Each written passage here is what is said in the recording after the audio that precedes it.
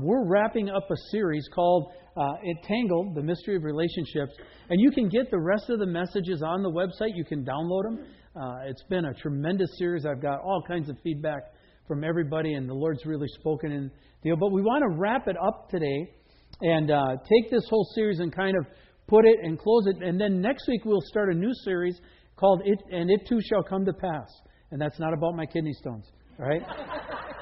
Somebody else came with that this morning. But it will be about Jerusalem, and we will be talking prophetically as we head towards Easter.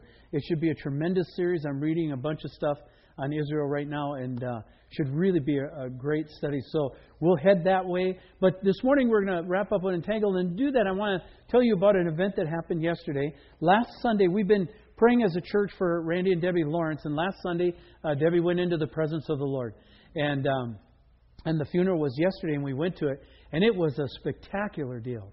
A spectacular deal. And they talked about Deb passed with such grace and joy that the people at Providence Hospital, the staff who see hundreds of deaths all the time, said, "We have never seen anyone die like this." She died with the same smile on her face that she had when she came in. And then her husband got up and shared, and I don't know if you've ever thought about what that would be like to try and do that, but it was nails beautiful. I mean, you want to talk about something that was solid and in the Spirit and full of faith in the midst of all kinds of tragic loss. It was astounding to be a part. And when the service then broke into worship, it was an amazing experience for everybody there together. And that kind of being able to stand in the midst of that kind of trauma, in the midst of that kind of loss, and to stand in the grace of God when He gives you a greater grace for that moment, is what we've been talking about. We've been talking about getting unentangled from some of the things, but some of the things in our lives prove to be pretty sticky, don't they? And they're kind of hard to work out. So we're going to do this morning. I want to let you know at the end of the service, we're going to do an anthem song. It's not even a Christian song, right? But the spirit of the song represents well what we need to do. So old rockers, you will like this, okay? And I just want you to know, say, how come it's in a Jesus song? Okay, just get over it, all right? Just get over it, okay? Because it represents what we're going to do well. But before we get there, we're going to walk through this here. So let's pray this morning, all right? And then we'll start. Father, a lot of us know what it's like to be entangled. A lot of us know what it's like to be enmeshed.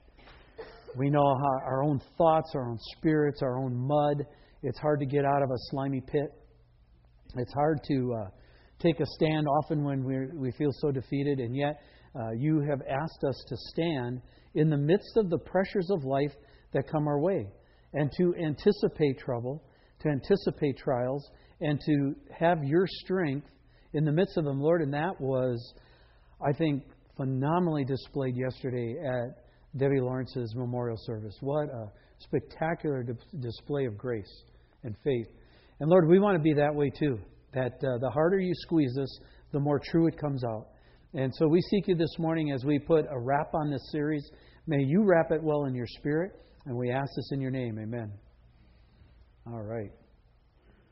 So I want to start with this. This passage actually comes from the experience yesterday, and it's out of Philippians. It says this: "But our citizenship is in heaven, and from it we await a Savior, the Lord Jesus Christ, who will transform our lowly body to be like His glorious body by the power that enables Him to even subject all things to Himself. Therefore, my brothers, whom I love and long for, my joy and my crown, stand firm thus in the Lord, my beloved." Two thoughts I want to pull from that as we get started this morning. First of all, it says that the Lord Jesus will take our lowly bodies and transform them like His glorious body. You know, and I don't know if you've been at a place yet. You know, if you're young and in your 20s, you're pretty bulletproof, right?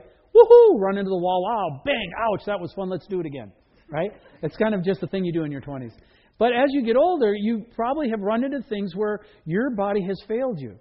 And all of a sudden you're going, this is not working the way I wanted. And as they talked, Randy and Deb went on their 25th wedding anniversary cruise.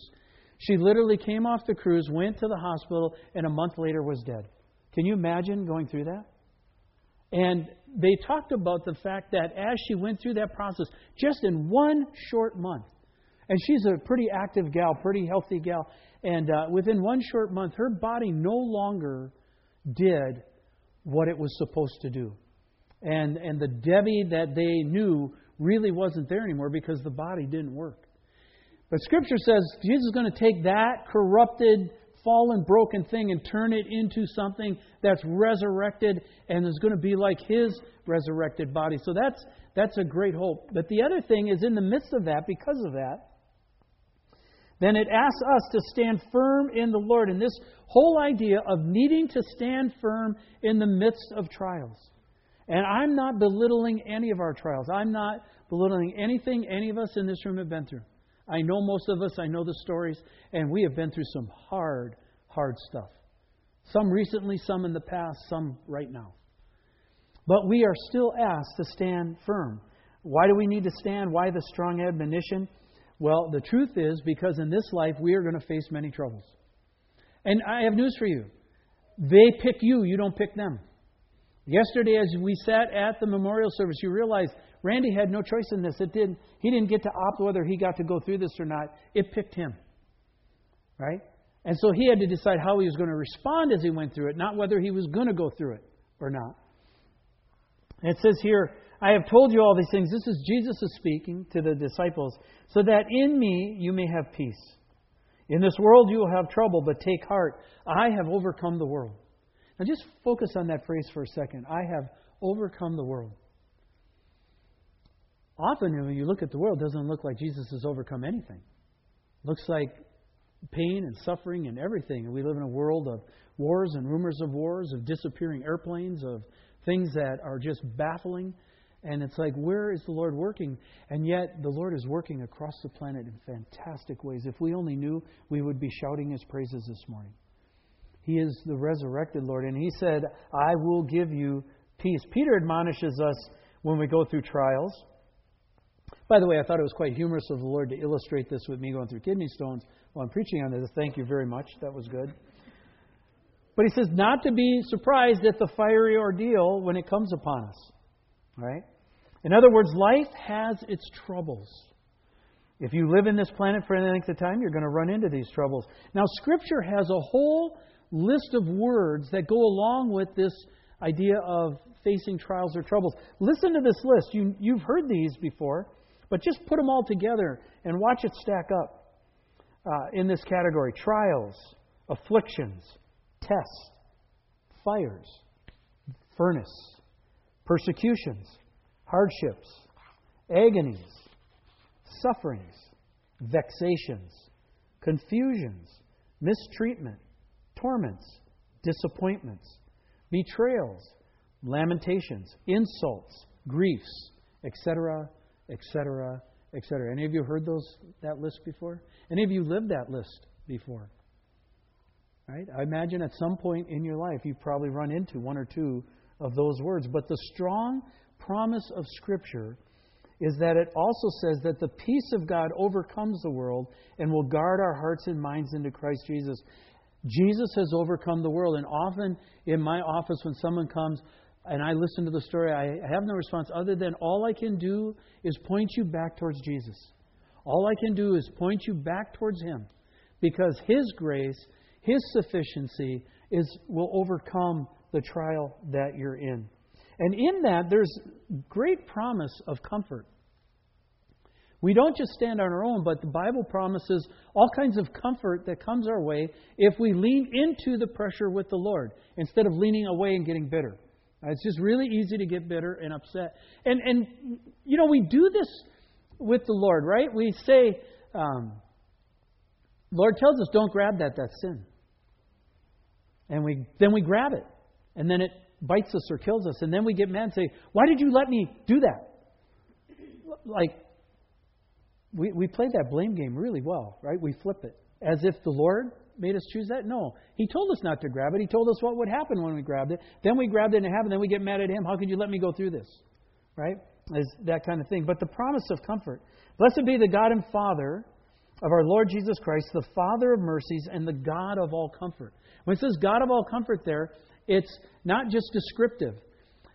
We have lots of names for God like Jehovah Jireh. God is our provider. And El Shaddai and all these kind of words. And this word, God of comfort, is a name for God.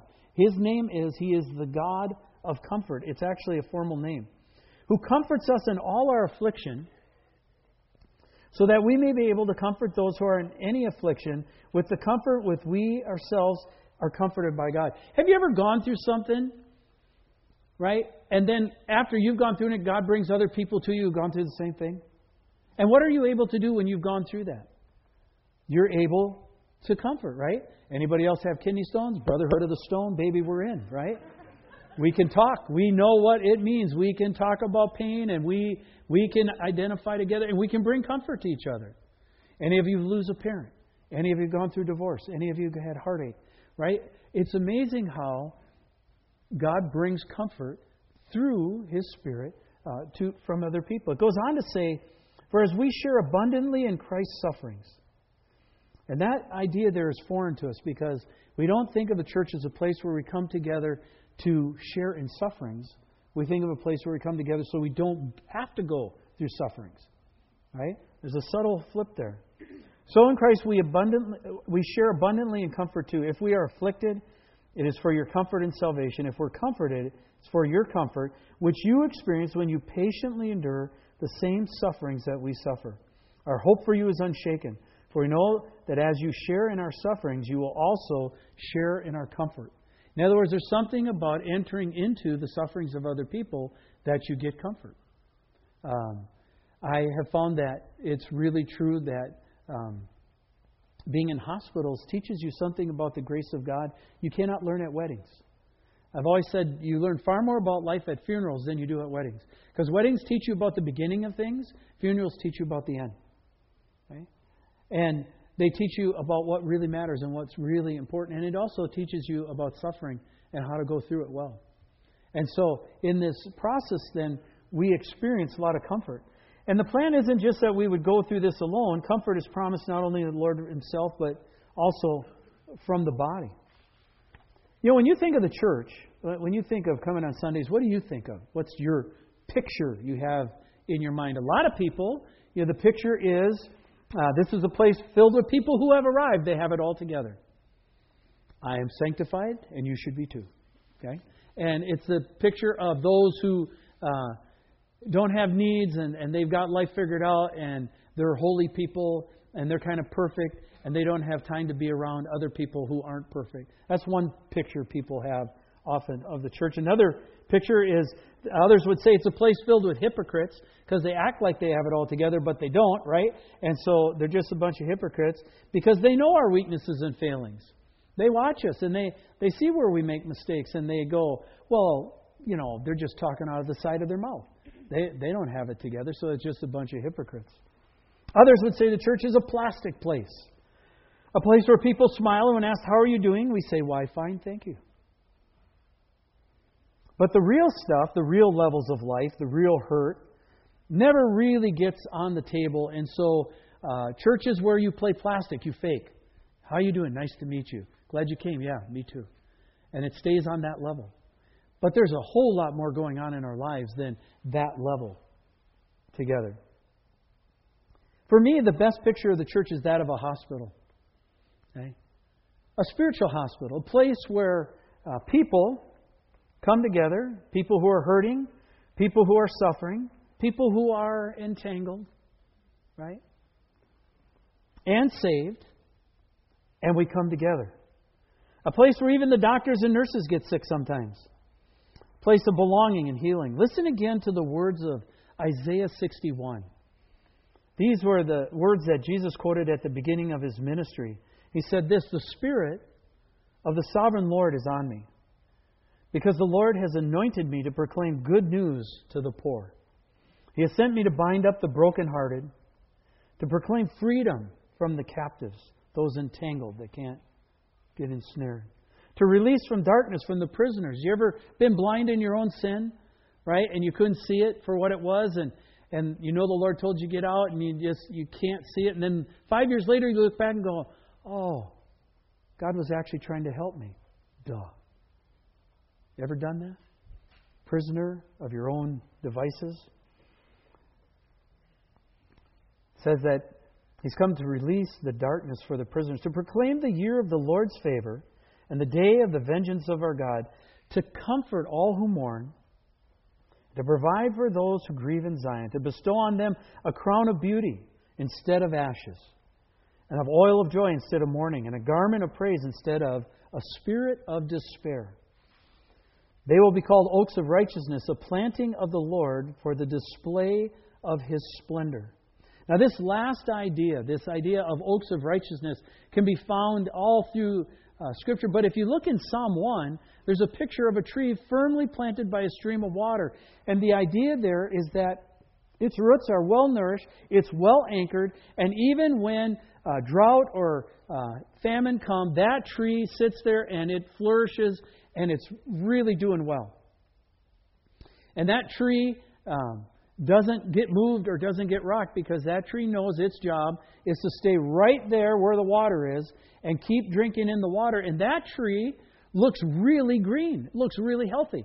If you look at all the rest of the landscape, it looks parched and barren and looks like a desert. But if you look at that tree is standing exactly where it's supposed to be, and it's full of life. It's full of water.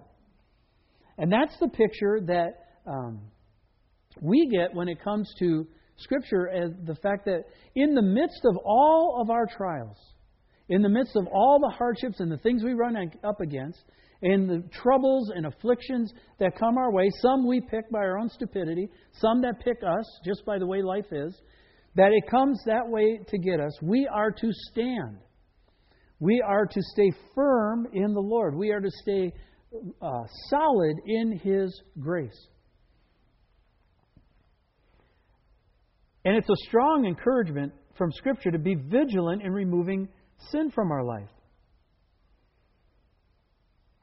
Because sin just has an absolutely amazing way of entangling us. Anybody ever notice that? Right? It can strangle us. If you let it, it'll strangle us spiritually and relationally. And so the admonition in Scripture is found here in Hebrews. Let us throw off everything that hinders and the sin that so easily entangles. Right? And we've been using this entangled theme, and that's where it came from, is this idea of sin that so easily entangles. Sin is subtle. Sin is effective. And by the way, if you are sinning this morning and you're caught in a sin and there's a pattern of sin and you know it's sin, you should stop doing it right now. Because Scripture says it's not going to go well for you. It's not good. The payday for sin is death. It will kill you. It will try to strangle you. And often we don't realize how sticky sin is. I remember when we first moved out and Jan heading his sons were Nate and Jeremy. There we go. They were kids. And the first thing they did when we showed up is they hit the deck, off the porch, down the back, and down a ravine. Right? And the next thing we heard was yelping and screaming and hollering. And they came back up about 20 minutes later, and we tried to figure out what in the world are they doing. And here they come up, and they are scraped and cut and slashed, right? Because they didn't know what blackberry bushes were. Right? And, that we had little blackberry bush in Wisconsin, but not these 20-foot monsters. You ever walk through the woods and just one thorn catches your shirt, right? And the next thing you know, you whip and pull, and all of a sudden you're wrapped up in the stuff. And that is exactly like the picture that God paints for sin. It doesn't take much to get snagged. It doesn't take much to get snared. It doesn't make much. You just play a little bit, and the next thing you know, you're all wrapped up. And it kind of encoils you, and you're just really then entangled. And so the admonition is that we are to throw off everything that so easily entangles. And I think I want to take you to the Psalms this morning, because I think that's one of the reasons we identify so well with the Psalms in King David's heart when he reads the Psalms. Because David wrestled with things like we wrestle with, and he put it into words that we can identify with. Many of us often find ourselves in the Psalms. We're attracted and moved by them. Sometimes I think even without even realizing why. It's just saying something that resonates with us. We identify with the spirit of the struggle, the entanglement, salvation, the standing, the blessing, the thankfulness, the gratefulness, and the worship that we find in the Psalms kind of comes pouring out. Let me just share one of these snippets. This is out of Psalm 18, and I think you'll recognize this. It says, I called to the Lord who is worthy of praise, and I have been saved from my enemies. So he's going to recount an episode here where it looked like it was death. And he's going to talk about how the Lord brought him out. Listen to the words as he describes the situation. The cords of death entangled me. The torrents of destruction overwhelmed me. So the idea here is a picture of a guy in a flood, and there's a rope, and he's getting all tumbled in the water, and the rope has snagged all around him, and now the current's pulling it tight, and it's choking the life out of him. It says, the cords of the grave coiled around me. That's like a boa constrictor, like a snake, just squeezing, trying to squeeze the life out. It says, they coiled around me. The snares of death confronted me. In my distress, I called to the Lord. I cried to my God for help. Have you ever been there? It's over. I'm not going to make it. How am I going to get through today? If you aren't there, we had a bunch of people in first service who've been there and recognized it. Right? Have you ever been there where you're just like, how am I going to keep going? This looks like it's going to kill us. And what does it say? It says, in the midst of those kind of trials, we have to call out to the Lord. King David was a man who understood what it was like to suffer these kind of afflictions. Just listen to a brief biography of his life. He was attacked unjustly by King Saul. That was 7 years of running for his life. Being almost stoned to death by his own men in the episode of Ziklag. He was a refugee. He had to deal as king with political intrigue and court politics. So he know what it's like at our work situations. He had to deal with the debris field of his own sin. He had to deal with family tragedy and heartache, the loss of the lives of several of his children. Loss of strength where he couldn't go out to battle anymore. Unfulfilled dreams. There's a number of things that David knew the gamut of suffering and grieving, yet he also knew what it was like to stand in the Lord. It says David was a man after God's own heart. Because in the midst of those, he stood strong in the Lord. Look at Psalm 40, because there's another side to the Psalms, opposite the one I've been talking about, and that's this. It says, I waited patiently for the Lord. He turned to me, and He heard my cry for help. He lifted me out of the slimy pit, out of the mud and mire. Have you just ever felt like you have gunked your life up? You ever feel like slime? You're saying, well, Steve, how would that work? You ever dealt with the slime of your own thoughts? You ever tried to get clear in your thinking, to get clear with the Lord, to get clear in tracking, and it's just, yeah. You ever kneel down to pray and you can't remember why you knelt down to pray? Right? It's like that gooey stuff. Yeah, just, it's slime, and you're trying to get, and the more you do it, the more it sticks to you, and your thoughts get worse, and you had every good intention to cooperate with the Lord that morning, and you can't clear your thoughts. And David's talking about this. He said, He lifted me out of a slimy pit, out of the mud and mire. He set my feet on a rock and gave me a firm place to stand. He put a new song in my mouth, a hymn of praise to our God. Many will see and fear the Lord and put their trust in Him. As I think I mentioned, but the staff up at Providence, when they watched Debbie's death, and these people deal with hundreds of deaths, right, in the course of a couple months, they said, we have never seen anyone die with that kind of grace. It was incredible testimony. And that's exactly what the psalm is saying right here. It says, many will see and fear the Lord and put their trust in Him. What do they see? They see us stand in the midst of our trials and afflictions, and instead of turning bitter or getting upset or turning against the Lord, we actually stand with the Lord, and they go, that's not normal. Most people don't react that way. But the question that we're facing in this era, and particularly in our country right now, is will the church stand? Will we stand, or are we just going to cave in and give up? And why do we do that? Well, there's a danger of growing weary and losing heart. Right? I think most of us, if we knew a trial was going to last one day, we can get through it. If we knew that trial was going to last a week, we might do okay. If we knew it was going to go on for several years, we probably wouldn't do so well. Right? You ever looked at your trials and gone, this is never going to end. Wow. It just keeps going. I can't breathe. I can't do this. Wow, if the Lord were going to help me, He needs to help me now, not 3 years from now. I mean, get a clue. And we wrestle with that. And in the process then, we grow weary. Scripture says, let us not become weary in doing good, for at the proper time we'll reap a harvest if we do not what? What's the key phrase there? Do not give up. You ever given up? You ever just thrown your hands in and said, done? Rang the bell, right? Navy SEALs, they have a bell.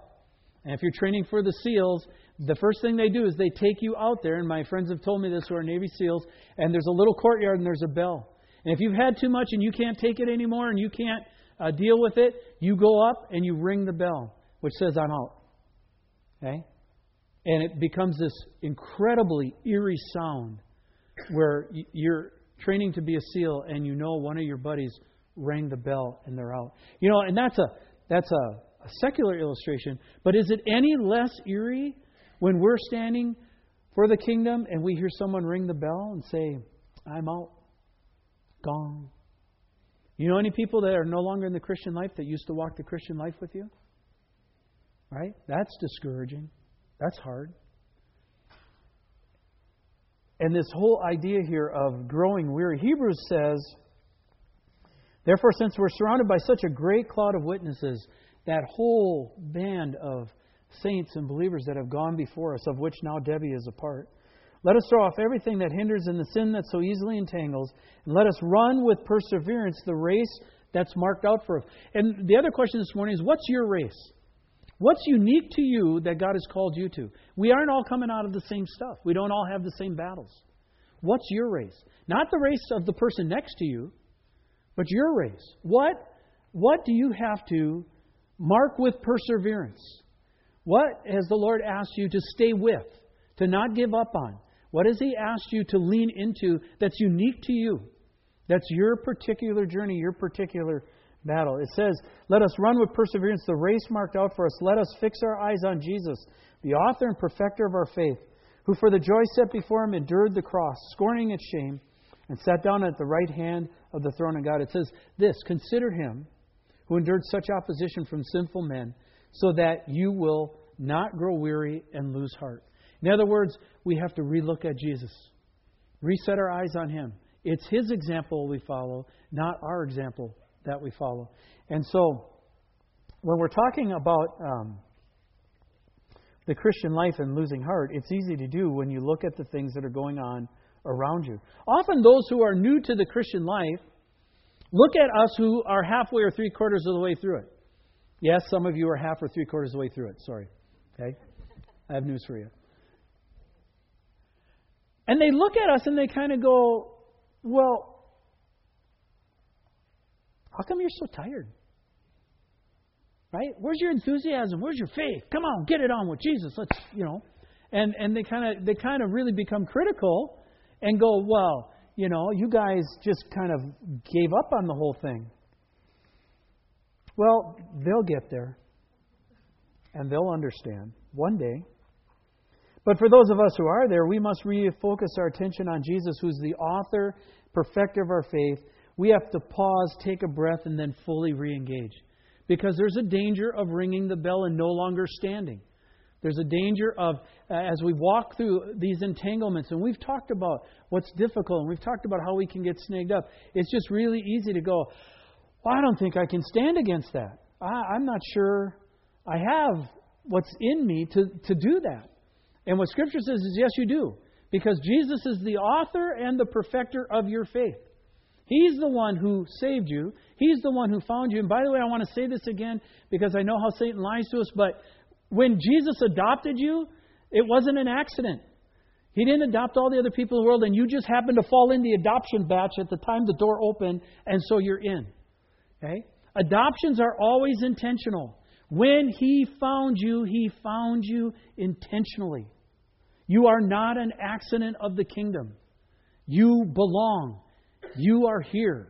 He found you on purpose and He saved you and He drew you and He wants to have you stand in the midst of trials because in that His grace breaks out. But do you ever feel like just stopping? You ever feel like quitting? You ever rest your head against the steering wheel and just go, oh, I don't think I can make it today. You ever been there? No? Nobody else? You ever just kind of set your head back and go, just let me breathe. Okay, that's right. Lord, I need something from you in this battle that I do not have in myself. I want to read a poem to you. It's one that has spoken to me, and I hope it will to you. I'm going to have the band come up, the worship team. We're going to lead us in a song. But I want you to listen to the spirit of this particular poem and what it's talking about in terms of steadfastness, in terms of perseverance, in terms of taking a stand for the Lord. The poem is called Don't Quit, so you can kind of tell where it's going already. The encouragement this morning is to don't quit. And it reads like this. When things go wrong, and they sometimes will, amen? When the road you're trudging seems all uphill, when the funds are low and the debts are high, when you want to smile but you have to sigh. Anybody been there? When care is pressing you down a bit, rest if you must, but don't you quit. Life is queer with its twists and turns, as every one of us sometimes learns. And many a failure turns about when he might have won had he stuck it out. Don't give up though the pace seems slow. You might succeed with another blow. You ever quit 3/4 mark? Oh, just keep going. Often the goal is nearer than it seems to a faint and faltering man. Often the struggler has given up when he might have captured the victor's cup. And he learned too late when the night slipped down how close he was to the golden crown. Success is failure turned inside out, the silver tint of clouds of doubt, and you never can tell how close you are. It may be near when it seems afar. So stick to the fight when your heart is hit. It's when things seem worse that you mustn't quit. Right? If you're an athlete, you understand that. Often when the pressure is the worst, we're coming into March Madness and it'll be last second buzzer shots. You got to stay with it. You never know. And in our world right now, it doesn't look like the Lord's really winning. It doesn't really look like the Lord's got an advantage. And so it just seems like, who would notice anyways, even if I didn't stand because nothing's holding anyways? That's not the point. The point is Jesus has asked us to stand. And the question is, like, in what? King David, amidst all the trials, entanglements, sufferings, griefs, loss, trials, and persecutions, commanded us to stand strong in the Lord. Here's some things that we have to stand in. Some things that I think you'll recognize. Guys, we just went through the standing up event. Ladies, you just went through women's retreat. We're to stand firm in the Lord. We're to stand firm in our faith. We're not to be moved in our faith. We're to stand against temptation. Yes, temptation woos. Yes, it's sticky. Yes, it's sweet. And it lures. But we're to stand against it. You can stand against it. God makes it possible. We're supposed to stand in and for the gospel. Stay true to it.